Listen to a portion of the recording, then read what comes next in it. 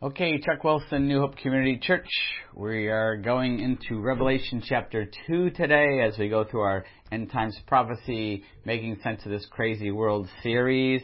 And we're on Ephesus, a New Testament church. Ephesus, a New Testament church, Revelation 2, 1-7. Often I hear people say, I just wish God would send me a letter, an email, a text. Tell me what to do. Who should I marry? What job should I take? I have big decisions to make. If God would just text me or email me, right? Snapchat. Imagine if He really did send us a personal communication to us as an individual, or to our church, or to our family, or to our country. What if He really did send us that kind of message? What would He say? What would He say? You're doing well? What would He say? Not too good. What would He warn us against? How would He encourage us? What would He say to us? Think of our lives. What would He say to each of us? He has sent that exact kind of communication to us in Revelation 2 and chapter 3. Chapters 2 and 3, He wrote a letter to 7 churches. Now, these are 7 actual churches in the province of Asia, which is modern-day Turkey. I'll show you the map. Probably right here. I have it over here. The map. You see the 7 churches starting with Ephesus, go clockwise all the way around to Laodicea. We've talked about this before, but you have these 7 churches, okay? And this is who He sends these 7 letters to in the book of Revelation. What does that have to do with me? What does that have to do with us today? Everything, because these 7 churches were prophetically picked by the Holy Spirit. Not because they were famous, not because they were mega churches, not because they were on TV, because they were prophetically picked. God picked these 7 churches because there was something in each of these 7 churches that was applicable to all churches universally, not just back in this time, New Testament times, but all the way up, all throughout history, all the way to today. And we'll see that these 7 churches have a lot to say to the church in the USA today, a lot to say to our church, New Hope Community Church, or whatever church you're part of, a lot to say and also to each one of us individually. We'll also see that each were prophetically picked in another way. They each represent 7 historical phases in church history, starting with the New Testament and all the way till today, which you see where we are today. They were each picked prophetically for 7 historical phases. In fact, once again, over here, we have a chart, the 7 different churches that we're going to be talking about, and each of them stand for something different, as we'll talk about here with Ephesus.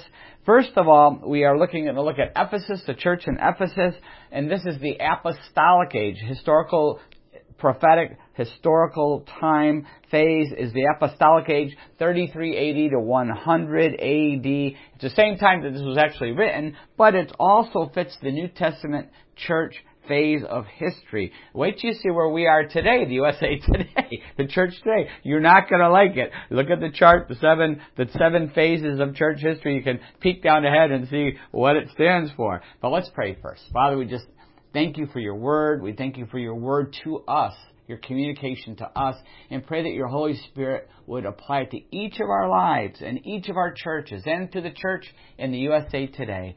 We pray this in Jesus' name. Amen. Okay, so Revelation 2, 1-7, and it's a letter to the church in Ephesus. Ephesus means desirable. If you saw the chart there, it means desirable. It's a picture of the apostolic church, 33 AD to 100 AD. And let's pick it up here with the Revelation 2, and we're going to read the first 7 verses, which is God's letter to the church in Ephesus. To the angel of the church in Ephesus write, these are the words of Him who holds the 7 stars in His right hand and walks among the 7 golden lampstands. I know your deeds, your hard work, and your perseverance. I know that you cannot tolerate wicked men, that you have tested those who claim to be apostles but are not, and have found them false. You have persevered and have endured hardships for my name, and have not grown weary. Yet I hold this against you. You have forsaken your first love. Remember the height from which you have fallen. Repent and do the things you did at first. If you do not repent, I will come to you and remove your lampstand from its place. But you have this in your favor. You hate the practice of the Nicolaitans, which I also hate. He who has an ear, let him hear what the Spirit says to the 7 churches. To him who overcomes, I will give the right to eat from the tree of life, which is the paradise of God. The paradise of God. And so Ephesus, once again, we see that it represents the apostolic church. Now, the first letter ever written to the church in Ephesus was the book of Ephesians, written by Paul. And we actually did an Ephesians series some years ago here at New Hope Community Church, and we saw there were lots of parallels with New Hope, because as we'll see with Ephesus, New Hope, it was the occult center of the Northeast. It no longer is. I don't believe it is any longer. Thankful for that, hoping our prayers had some impact on that, but there's still lots of other issues here spiritually. But the Ephesians, back to Ephesus, Paul wrote the book of Ephesians, a letter to them. The church in Ephesus was established by the Apostle Paul on his second missionary trip. It was John the Apostle's home church. He is actually buried there, believed to be buried there. I'm going to show you a couple pictures. The first picture that you're going to see over here is a picture of Ephesus. Beautiful, beautiful area. It was the most important political, commercial city in Asia Minor, the Roman province of Asia Minor. It had an excellent harbor, and it was at the crossroads. Think New York City. All right, that's why New York City became so big. Okay, so once again, you see the first picture of Ephesus. Okay, right over here. The second picture is the picture of the temple of Artemis. Artemis, which is what the Greeks called her, the Romans called her Diana. Okay, you're named Diana, you're named after this goddess. Anyway, the Romans called her Diana, the Greeks called her Artemis. It was a religious center too. Sorry if I upset anybody called Diane. I didn't want to upset you, but that's where the name came from. Anyway, the religious center too, it was a very, very big religious center, not just the economic and political center, but religious. The temple to Artemis was one of the 7 wonders of the ancient world. Click over on the right-hand side here. You can see just one pole sticking out of the ground. That's all that's left of this temple. This temple to Diana, Artemis, was one of the 7 wonders of the ancient world. It was an amazing, amazing temple, 425 feet by 225 feet, 120 columns, which were 60 feet high. There's only one left now, as you can see, just the one column left. She was the bee goddess. The bee goddess. Those who keep bees, Bob, I know you like the bees. This is the goddess of the bees, which was fertility. It stood for fertility. The idol of Diana supposedly fell from heaven, and it was an ugly idol. She was ugly. Think Buddha with lots of breasts. All right, a Buddha with lots of breasts. That's a picture of what this idol looked like. And she had thousands of priests and priestesses inside of this temple, and they really were just temple prostitutes, because people would come in order to connect with the goddess Artemis. They would have sex with the male prostitute or the female prostitute, and that was a picture of them. They were actually communing with the goddess by having sex with this prostitute in the temple. And as a result of doing this and giving that prostitute money for the temple, they would be guaranteed that she would give them money, or she would bless them in some way, or give them children. She was a goddess of fertility. And the temple became so rich, everybody came to worship the orgy, the worshipful orgy here in the temple. The temple became so rich that it became the Bank of Asia. The Bank of Asia. It also became an asylum for criminals. They were protected if they went to this temple. They were given protection. They would live there, and they would stay there until they went off the most wanted list. They were safe to leave. You can imagine what it was like in this temple. And the result of the whole city was a depraved city. Acts 19, we see that the demons were cast out of this girl. Remember, the demons were cast out of a girl there. There were a lot of demonic possessions, and then they burned the occult materials, which added up to incredible amounts of money. Everybody had occult materials, which they would do demonic practices with, and that caused a riot because they thought Artemis was threatened. The cash cow, literally cow, think of cow, threatened, and so they started chanting, "Great is Artemis of the Ephesians." You think we have lots of riots now? They had a big riot there, rocked the whole town of Ephesus. Great is Artemis of the Ephesians. And what is left of this great goddess? One column. Look to just that one column sticking out of there. God left one pole sticking out of the ground today to show them all that's left of the goddess Artemis or Diana. Okay? Also, another picture. It had one of the world's best libraries to store all their wisdom in the book form. So you see this huge library, and it was one of the best libraries as far as structure and volume of books, but it had all their wisdom. It's all gone now. Also, picture number 4 is the Agora Market. It was the Wall Street of its day. The Wall Street of its day. It's very possible that Paul and also Priscilla and Aquila ran their tent-making businesses here in this market. You can see a lot still left of it. Very impressive, right? What is still showing here. And also, not only was that there, but picture number 5 is the theater, the amphitheater. 25,000 seats. Back then, that was a lot of seats. They had the circus there. They had the races there, the chariot races there. And later, they had the gladiators. Yes, sir. Russell Crowe fought in this very... No, I'm kidding. The gladiators fought there. Acts 19, when Paul's assistants, during the riot, they hid Paul away, but his assistants were dragged to this amphitheater, and they were held the court there to accuse them. That was the same amphitheater. Very amazing structure that it's still there. Very, very impressive that it's even still there. Now for the letter to the Ephesus. Each letter to the 7 churches contains the good, the bad, the warning, and the encouragement. Think of a boss. Your boss calls you in for your review. There's the good, the bad, the warning, and the encouragement. Same thing with a coach. Same thing with parents when they get out your report card. They look at it, and there's good, bad, warnings, and encouragements, right? This is the picture here. And the good is verses 2 to 3. In verses 2 to 3, we see the good. I know your deeds, your hard work and your perseverance. I know that you cannot tolerate wicked men, that you have tested those who claim to be apostles but are not, and have found them false. You have persevered and endured hardship for my name and have not grown weary. Good news, there's lots to commend with this. This is one of the best ones. Once again, it's the Apostolic New Testament church. That church was on fire. Not just spiritually, but physically. A lot of them were burned up. But it was a great church in a bad place. A great church in a bad place. The New Testament church was super. The church in Ephesus, super. And yet it was in a very tough, dangerous place.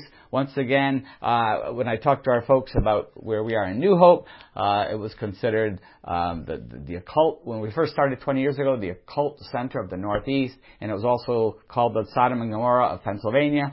Still called that. That part has gotten even worse here. But it's not. But I've always encouraged our folks. Listen, yeah, I know we're battling it out here, but we're a solid church in a very tough place. In fact, the last Bible-believing, gospel-preaching church here. We've seen a lot happen over the years. There's some other churches, but as far as an evangelical, Bible-believing, gospel-preaching church, last one here. Okay, so good news, lots of good news. First of all, the deeds.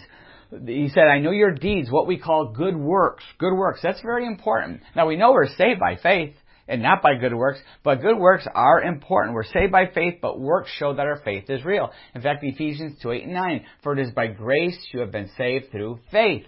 And this not from yourselves, I missed something. For it is by grace you are saved through faith. I'm going to have to read it. Don't get older. Don't get older. Don't get older. Galatians, Ephesians 2:8-9. For it is by grace you are saved through faith, and this not from yourselves. It is a gift of God, not by works, so that no one can boast. I'm going to read it anyway.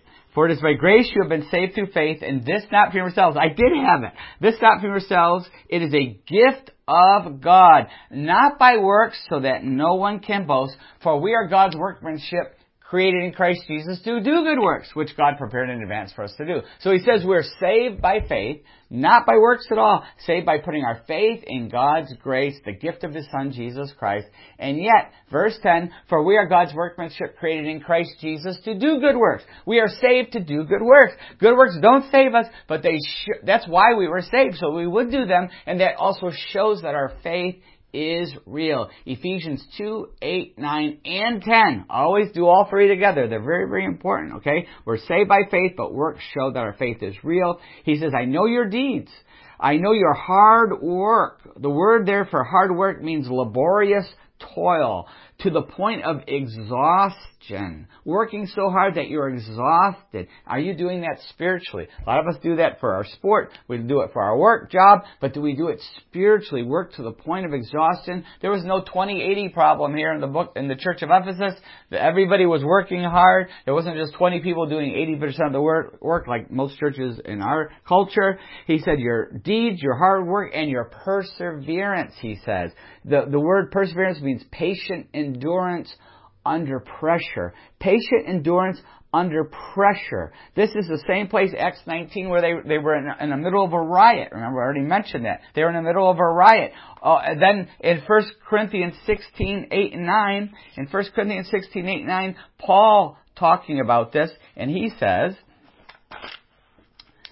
Paul's writing a letter to the Corinthians, and he says to them, but I will stand on at Ephesus. Remember, he established this. But I will stand at Ephesus until Pentecost, because a great door for effective work has opened to me, and there are many who oppose me.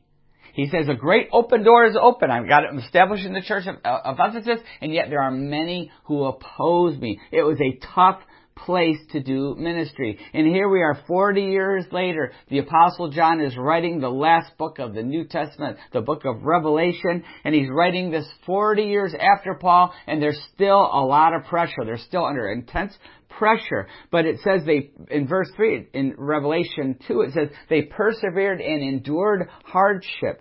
They did not get weary. This is the New Testament church. Persevered, endured hardship, not growing weary. This is the New Testament church that is being persecuted. It's a picture that went through intense persecution. The whole 70-year period of the New Testament church, intense persecution. He also says, Jesus is also talking to them, and the Apostle John records what he says. He says you won't tolerate false apostles. You have tested them. This is vital, because already in the New Testament church, Satan was already trying to counterfeit. He was already trying to poison the church. We see this from church history and in God's Word over and over again. That 1st, 2nd, and 3rd John, the letters were written warning them what was going on. He was already trying to poison the church, and it's vital to test. Vital to test these apostles to see if they're real or not. 1 Thessalonians 5, 19 and 20 says this. In 1 Thessalonians 5, 19 and 20 it says, do not put out the Spirit's fire. Do not treat prophecies with contempt. Test everything. Hold on to the good. Avoid every kind of evil. So there's two mistakes we make. First of all, we treat prophecies with contempt. The second thing we do is we don't test. We don't test. Test everything, Paul says here. Test everything. Hold on to the good. Avoid every kind of evil. So we can ignore prophecy, but we can also fail to test it. And it's vital. I see this so often. I see both things happen in the church today, but so often in these prophetic ministries, they don't test. They don't test. They never test the prophecies. And so, and many that they very rare to test them, but they give these prophecies that never happen. They're false prophecies. If they give a prophecy and it doesn't happen, that's a false prophecy from a false prophet. The Bible says one time, false. They're done. Just cross them off the list. And I saw one of the most popular ones speaking. I can't remember his name now. It's probably better I don't say his name. But he was giving a talk on a video recently, and I was watching, trying to test this guy. Real popular, huge church, gives all kinds of prophecies. And he said, I'm about 50%. Some days I'm just off. I just miss it. It's no big deal. I'm 50%. Because it does, if you get 50%, you're doing a pretty good job. I could guess 50%, And so, false prophet. False prophet with this huge following. Unbelievable, right? And the reason this is critical is because we have to not let false prophets, false teaching permeate the church. And the reason it's so critical is because false teachers come from within. They come from inside the church. That's why they're so dangerous. Here in New Hope, we've had many outward attacks on our church. All kinds of attacks, outward attacks. We had policemen in the service for the first 3 months of our service. 20 years ago, we were all kinds of attacks, TV stations, newspaper, people threatening to beat me up, people threatening all kinds of crazy things, trying to teach me tolerance, and we had all this going on, but we were getting hit all the time. But that wasn't the most dangerous thing, because we expected attacks from the outside. And I remember saying to people, and I remember saying to my pastor friends, my friends who were pastors, I remember saying, New Hope is just 20 years ahead of the rest of the country. We're just showing you what it's going to be like in 20 years. In 20 years, the whole country's going to be like this. I told pastor after pastor, they all kind of rolled their eyes and didn't believe me. And look, here we are, 20 years later. It's happening. We're seeing it everywhere. Christians and churches being attacked constantly. The name of Jesus being mocked constantly. We just experienced it 20 years ahead. Now the whole church is experiencing it. My pastor friends are not rolling their eyes anymore. They're not rolling their eyes. They're seeing that it is true. But the outward attacks, we expected them. But you know what was really dangerous? We had several individuals that tried to attack from within, that they claimed to be Christian, but there was strongholds, demonic strongholds in their life, and they tried to destroy our church. Over the years, we've had several real attacks on this church, and we knew right away. The first one happened within a year of us getting started. It was more dangerous, almost knocked our church out in the first year. Far more dangerous than the outward attacks was the inward attack. And that's the problem. We've experienced several phases of that, several very serious attacks that by God's grace we exposed and church disciplined, and the demons ran for the hills, And so that's why I'm constantly warning people. It comes from inside. That's what you have to be far more careful of. In fact, in Acts 28, where we see that the apostle, I'm going to have to turn to it. Acts 28, we see that Paul is warning the church in Ephesus. It's his final farewell address to the church in Ephesus, and he's talking to the Ephesian elders in Acts 28, and he's giving them a warning. And listen to what he says. This talks about why it's so important, the attacks that come from him, why it's so important to test. I went to 28. I got mixed up on one. Acts 20, verse 28. That's what messed me up. Acts 20, chapter 20, verse 28. Don't get old. Don't get old. All right. He says, this is Paul warning them, talking to the Ephesian elders. And listen to what he says to them. Keep watch over yourselves and all the church of which the Holy Spirit has made you overseers. Be shepherds of the church of God, which he bought with his own blood. I know that after I leave, savage wolves will come in among you and will not spare the flock. Here we go. Even from your own number, men will arise and distort the truth in order to draw away disciples after them. So be on your guard. Remember that for 3 years I never stopped warning you each night and day. Never stop warning each of you night and day with tears. Don't get old. Never stop warning each of you night and day with tears. And he's saying even from your own number. And that's the dangerous part. It wasn't warning about what's going to hit them from the outside. Their new persecution was coming. He warned them about a false teachers, the savage wolves, the false apostles, trying to draw people away from the true church. And he warned them for 3 years, night and day. That's who he warned them against. Very, very serious. That's why I'm constantly warning people in our church. And I warn you on these sermons. Be careful what you read, who you listen to, who you watch, who you go hear. Because a lot of these guys are false teachers. They're false apostles. They're spiritual cancers in the church. They're toxic. There's so many of these new trends, or these new interpretations, or these new teachings, or these new movements, and it's always something new. That's okay. God does something new. We love that. But these new teachings, you have to filter them all through the Word of God. The Word of God. I see people running after these things. They come back all wounded and confused because they didn't filter it through the Word of God. False teachers have a huge impact on churches and on the church. And I'm talking about the functional false teachers too, the ones who are evangelicals who don't say anything wrong. They just don't preach the whole Word. They preach a Swiss cheese Bible. They're Thomas Jefferson seminarians. They just cut out what they just won't preach anything that might offend people in their church. And so they end up with a bunch of mice in their church because they're handing out Swiss cheese. They're rats, these guys. And they're functional false teachers, but there's so many that are false teachers that overtly are false teachers. People like Joel Osteen and these health wealth teachers and these woke pastors that are conforming to the world into putting social justice over biblical justice. And I'll give you an example. There's a mega church. Here's the headline: mega church pastor.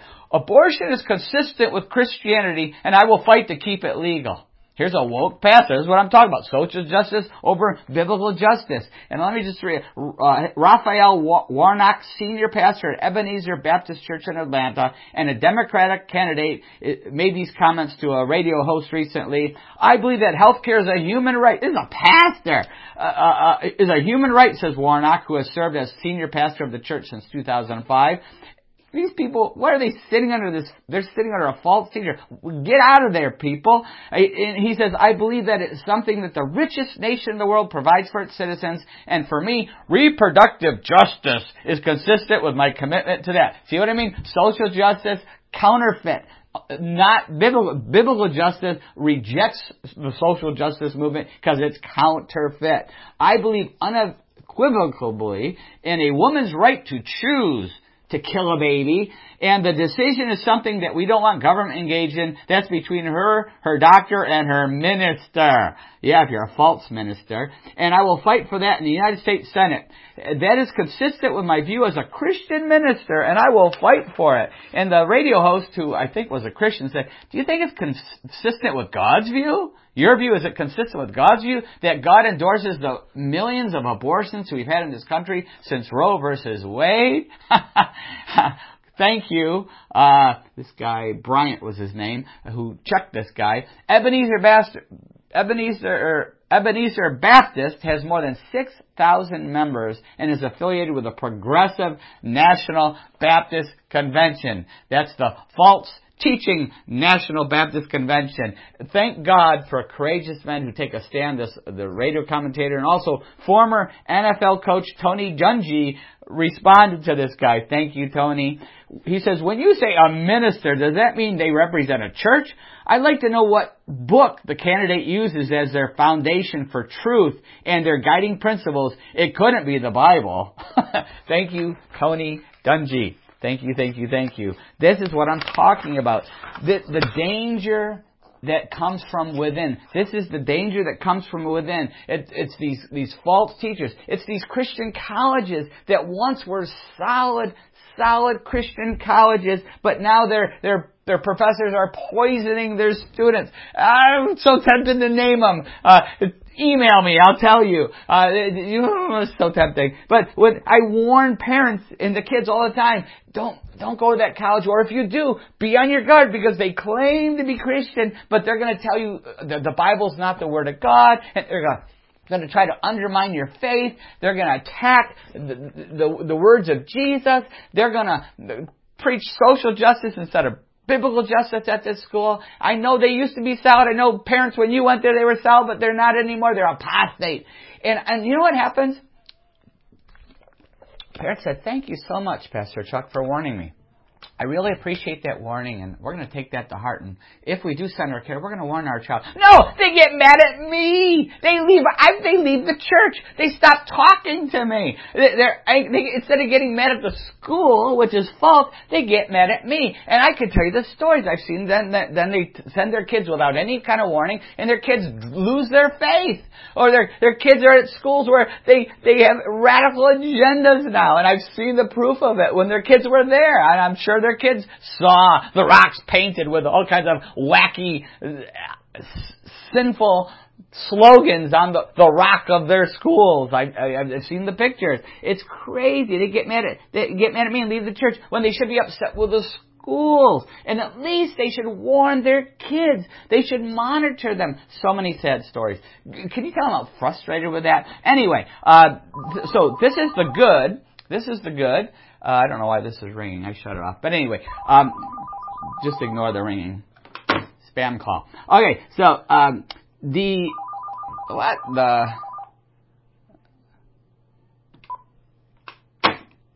Okay, got rid of it that time. All right, said spam. Anyway, the good are the deeds, the work, the perseverance. They test the false teachers, but now we come to the bad, the warning and an encouragement. The bad news is back to Revelation 2, verse 4. We see the bad news.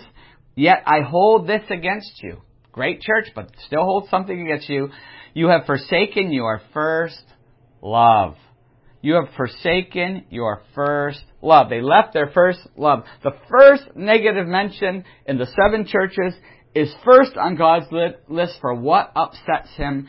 Even this church is that they left their first love. Now remember, this is a great church. Paul the Apostle planted it. John the Apostle was an elder at this church. This is a New Testament church, represents a New Testament church. What does this tell us? It could happen to any church. It could happen to any person. It reminds us what often happens in a marriage. Starts out in love, and then you get busy and you slowly drift apart, and pretty soon there's no more love in that marriage. The honeymoon is replaced by the honey-do list. That's why I encourage everybody to go to marriage conferences. The Family Life Today marriage conferences, get reconnected. But that same idea of what happens to a marriage can happen to our love relationship with Jesus. It can happen to our Christian faith.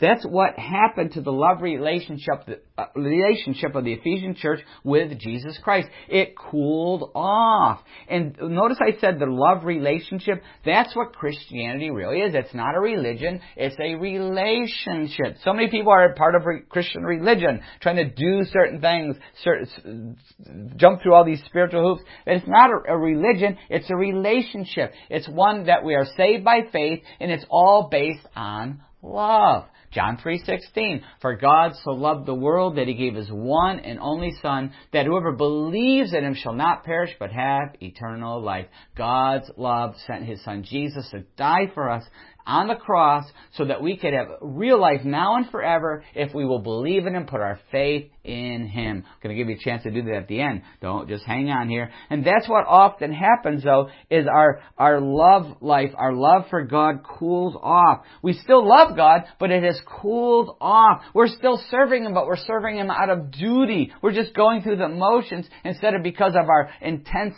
love that we have. It's so subtle, isn't it? It happens the shift is so hard to detect. We often can't see it until it's too late. And it happens to all of us. A church is on fire for Jesus. And God is blessing it. And it's growing because of the love that they have for Jesus. And then they build a building, or they build a bigger building. And then the focus becomes the church building and what you need to do for that in that church building instead of our relationship with Jesus Christ. And it carries on over into our love for others because we get inward focused. We get inward focused and we aren't focused on people anymore. I remember when our church was starting out, after a couple years we're in the school and we had a chance to buy a building and move into the building. We moved in for 6 months, and we saw something happen. Instead of being outward focused on people, we saw in that short time we became inward focused. We were focused on the building and the ministries of the building and maintaining what we had instead of reaching out. And I remember we all kind of said, this isn't working, is it? And we decided not to move forward with buying a building. We decided to go back to the school, and thank God the school's been just wonderful to us. New Hope Soulbury High School just been tremendous to us, although we can't meet there now, obviously because of the coronavirus. But thank God, another church, St. Martin's, opened their doors to us, and they have a school on their property. They're going to let us use their school on Sunday, so we really appreciate that. But we had become inward focused that quickly, and that's what happens. We start to focus on our building and maintaining our ministries instead of our love relationship with God. That's what happens. It happens to us. It's slow, but Jesus gives the cure for the cold heart. He gives the cure when He gives us a warning. Verse 5, Revelation 2:5. Remember the height from which you have fallen. Repent. Remember and repent and do the things you did at first. If you do not repent, I will come to you and remove your lampstand from its place. So he gives a warning, and there's 3 R's. He says, remember. Remember when you first put your faith in Jesus Christ. Remember that? How excited you were. Remember your baptism. Oh, it was an awesome time when you were baptized. If you haven't been baptized, see me. We'll get you baptized. Remember that retreat you went on and you were on fire for 2 days. All you could think about was Jesus, and you felt so close to Him. Remember that time you experienced revival in your life and you were so close to Jesus and the Holy Spirit was just filling you. Remember the peace and the joy and the fruit and the evangel. You just couldn't wait to share Jesus, witnessing to others. Remember what it was like before anything could distract you. Remember that? Before anything could distract you, the TV and the phone and the computer, nothing could get you, all right? Remember that? Or I even see it when teens come back from retreats. Nobody in my house, but teens come back and they're all excited. No more cell phone. Only 5 minutes a day, or no more TV, or no more distractions. But all of a sudden, a week later, can't even talk to them. They're on the phone, right? And that's what happens with us spiritually. We get distracted. We get focused on something else. And Jesus says here, remember. Then He says, also not just remember, but repent. The repent is a change of mind and attitude shown by actions. And then He says, return. Do the things you used to do. Just like with a marriage. You got to remember, go on these weekends away and you start to do the things you used to do when you showed love to your wife or to your husband, right? And if you don't do those things, remember, repent, return. That's very important to get our love relationship back again. He says, if you don't return to them, the 4th R is that God, remember Verse 5, remember the height from which you have fallen, repent and do the things you did at first. If you do not repent, I will come to you and remove your lampstand from its place. Removing the lampstand. That's the warning, is the lampstand will be removed. Okay? They knew, when they read this, they knew exactly what he was talking about when he said your lampstand is going to be removed. They knew exactly what this meant because 70 AD was still fresh in their memory. Still fresh in their memory. This is 30 years later, still fresh in their memory. What happened to the lampstands in the temple? This is what happened to the lampstands in the temple. And this is a picture, a visible picture of what Jesus' warning will happen to each of these 7 churches as He warns them. In 70 AD, the temple of Jupiter was rebuilt by the new emperor Vespasian. In 70 AD, his son Titus crushed the Jews and secured large part of the Middle East for Rome. He was given a triumph jointly with his father in Rome. This is 70 AD, just 30 years before this, before what we're reading here happened in Revelation. He came in with wagons loaded with the treasure stolen from Jerusalem, including the great 7-branched candelabra of the temple. The temple had a candelabra, 7 candles, 7 fires on those candles, 7 churches, 7 lampstands. It's all connected. It's all connected here. And he brought this great 7-branch candelabra from the temple. It was removed from the temple. And he also took the captives with him. The Jewish leader who had fought against the Romans, Simon Bar-Gorius, was flogged through the streets of Rome and then executed as the triumphal procession ended. A stone arch was erected. The Arch of Titus still stands in Rome today. Still stands in Rome. And this is a prophetic, still there, still a warning, still showing that the warning to not just the Jews and the temple, but a warning to the church, the 7 churches prophetically here. And notice Rome is always against God. It's always against God's people. It removed the Jews from Israel at that time, although they're back again. We see they attacked the Christians. Rome was the persecutor of the Christians, and in time it attacked the church.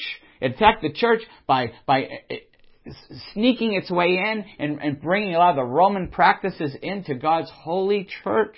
And it also in the book of Revelation, we see Rome attacking the church once again. The revived Roman Empire is going to lead the persecution. Connect the dots.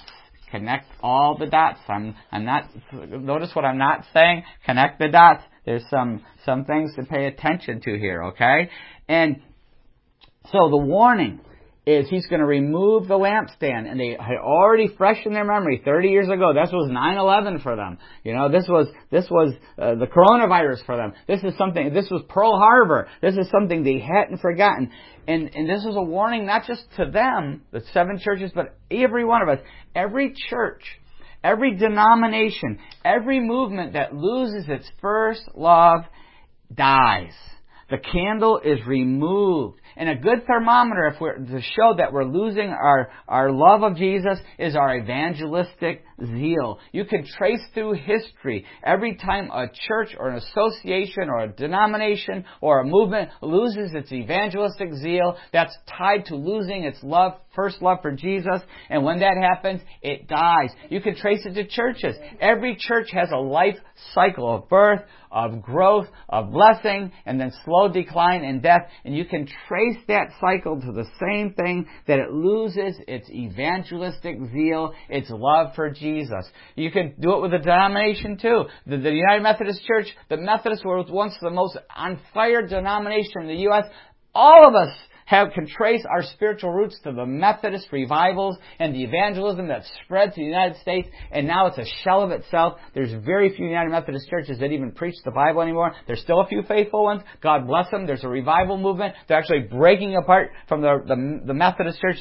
There's an apostate one, and then there's a biblical one breaking away. God bless them. I have some good friends in that movement. Thank you. I'm thankful to God that you're finally taking that standing and breaking that, getting out of that false church there. But that's what happens. That's why the Methodist Church died. That's why churches die. It's because we lose our first love and the evangelistic zeal that goes with it. I remember New Hope Community Church. It's 20 years. We've been going for 20 years now. I remember the first year and the first couple of years we were on fire. So many people accepting Christ. But every year, less and less and less and less, until now, 20 years later, we need our fire lit. I'm nervous. I'm praying like, God, what can we do? We need the fire lit again, or else we won't make it 20 more years. And this goes for every church. Every church. Then he goes from the warning to some encouragement. The good news, bad news, the warning, and now we get the encouragement in 6 and 7. But you have this, verse 6, but you have this in your favor. You hate the practice of the Nicolaitans, which I also hate. We'll talk about that later. He gives them an attaboy. You don't like the Nicolaitans. When we get to the church of Pergamum, I'm going to go into depth on the Nicolaitans. But then he goes on to say, he who has an ear, let him hear what the Spirit says to the churches. To him who overcomes, I will give the right to eat from the tree of life, which is the paradise of God. He says, I'm going to let you eat from the tree of life. What is he talking about? In Genesis 2 verse 9, we see that, and the Lord made all kinds of trees grow out of the ground, talking about the Garden of Eden, trees that were pleasing to the eye and good for food. In the middle of the garden were were the tree of life and the tree of knowledge of good and evil. The tree of life was in the middle of the Garden of Eden, but then we see in chapter 3, after sin happened, after Adam and Eve sinned, chapter 3, verse 22, and the Lord said, the man has now become like one of us, knowing good and evil. He must not be allowed to reach out his hand and take from the tree of life and eat and live forever, and is depraved. He had sinned. He was broken. He was depraved, as we know with the rest of the Bible. And God didn't want us to live as zombies forever, so He didn't want us to live in that state. That's why we die, and we have a new life in heaven if we put our faith in Jesus. But He says, so the Lord, the God banished him from the Garden of Eden to work the ground from which he had been taken. After He drove the man out, He placed on the east side of the Garden of Eden cherubim and a flaming sword flashing back and forth to guard the way back to the tree of life. Because of sin, we were no longer allowed to have, we were blocked to take from the tree of life, and so that's when mankind began to die. From that time, we all die now. But we see in Revelation, because of what Jesus has done, in Revelation 22:2, we see something amazing happen. Down the middle of the great street of the city, on each side of the river, stood the tree of life. So there again, bearing 12 crops of fruit, yielding its fruit every month, and the leaves of the tree are for the healing of the nations. No longer will there be any curse. Let me see how far I want to read on. Verse 14. Verse 14 I wanted to read after that. No longer will there be any curse. Verse 14, blessed are those who wash their robes, that they may have the right to the tree of life and may go through the gates into the city. Those who have washed their robes in the blood of Jesus Christ, been washed clean of our sin. What happened is Eden has been restored. The paradise of God, it says there in Revelation, that's Persian for garden. Paradise is Persian for garden, and it's the Garden of Eden has been restored. The first Adam messed up. The second Adam, Jesus Christ, restored it. He paid for the sin of Adam. He paid for our sin. He gives us access back into the garden, the ultimate garden, the eternal garden up in heaven, through faith in Jesus Christ. That's why in Revelation 23:43, the thief on the cross says, remember me when you come into your kingdom. And Jesus today says, you will be with me today in paradise. In paradise. You're going to be in heaven, in paradise, in the garden of God, life forever with God. Do you have that life? Do you have that life? Do you have no fear of death anymore? That you don't have to fear death anymore or anything in this life ever again because you have put your faith in Jesus. You know that someday you will take hold of the tree of life in heaven in the presence of Jesus. Are you living that life now? Eternal life doesn't start in heaven. It starts the moment you put your faith in Jesus. Are you living your life now to the fullest, now knowing you're going to live that life forever? Have you ever acted on the love of Jesus Christ? John 3:16, for God so loved the world that He gave His one and only Son, that whoever believes in Him shall not perish, but have eternal life. Have you acted on the love of God by putting your faith in Jesus Christ, His death on the cross, His resurrection from the dead? Have you acted on His love? Have you done that? You can do that now. I'm going to pray in just a moment. Christians, are you already a Christian? How's your love life? How's your love life? How are you doing in your love with God? Your love of Jesus Christ? Our church, how are we doing as a church? How are we doing with our evangelistic zeal? And whatever church you're part of, how's the evangelistic zeal going? Like I said, we've been going for 20 years. Will we still be here in 20 years? Not if we don't get our evangelistic zeal again. And that goes for every church in the USA today. We all are in the same place. As an individual, how is the Holy Spirit speaking to us? How is Jesus calling us to remember, to repent, to return? What's our spiritual temperature? Are we witnessing? Are we sharing our faith? Are we excited? Are we looking for and praying for those chances? Are we excited about that? How do we need to return to our first love? It's so subtle, isn't it? I know with kids in the house, now we have another young one. Laurel's turning 4 this week. But she's all about mom and dad. She loves us and she follows me everywhere and can't get enough of playing with me and being with me and hugging me and all the stuff little little girls do with their dads when they're close with their fathers. And she's really attached to me. And sometimes I look and I see the older ones rolling their eyes, rolling their eyes. Oh, Dad, this is ridiculous. I can't believe it, And, this is pathetic. She's just, sucking up to you, and, I'm like, and I always say, you were all like this little girl. So I'm holding her, hugging her, and she's hugging me tight. I go, you were all like this little girl. Look at her. You all were like this. Every one of you when you were little. But as you got older, all of a sudden you pulled away from Dad. And then you don't want anything, teenagers didn't want anything to do with me. And then you got older and they do come back a lot. But they never are that little girl hugging and holding you again. And I said, you were all like that. And now that you're bratty just like her, whenever they roll their eyes when she's bratty, I'm like, you were all just like this. All of you. You just have forgotten it, right? But all of us need to come back to that love for Jesus. The one that we started out with before we got older and jaded and distracted. We have to return to that. Let's pray. How is Jesus speaking to us? Yet I hold this against you. You have forsaken your first love. Have we done that? We all do it. We all slip. We all cool off. But Jesus is calling us back now into intimacy with Him, into that close relationship where He's the main thing we think about. And serving Him and talking to Him all day long. It's just kind of like ongoing conversation. And sharing the love of Jesus Christ, the gospel of what He has done for us, sharing that with other people. Do we have that fire still that shows that our love for Jesus is still just as strong? What is getting in the way? What's blocking that? What's blocking that? What's distracting us? Maybe you've never acted on the love of Jesus. You've never put your faith in Him. For God so loved the world that He gave His one and only Son, that whoever believes on Him shall not perish but have eternal life. Maybe you need to act on God's love. He gave His Son Jesus to die on the cross for our sin in our place, to take our shame. That if we will believe in Him, put our faith in Him, cling to Him, trust in Him, if we will turn away from that sin and trust in Him and believe in Him, we can be given life, eternal life, that starts the moment we pray that prayer and give our life to Jesus, and it goes on through all of eternity in heaven. We're going to be in the garden, the ultimate Garden of Eden, the ultimate paradise with Jesus someday. You can have that promise and life, new life, right now, if you'll put your faith in Jesus. A simple prayer of faith. Jesus, I turn away from my sin. I repent of my sin, the garbage, the shame. I put my faith in You. I give my life to You.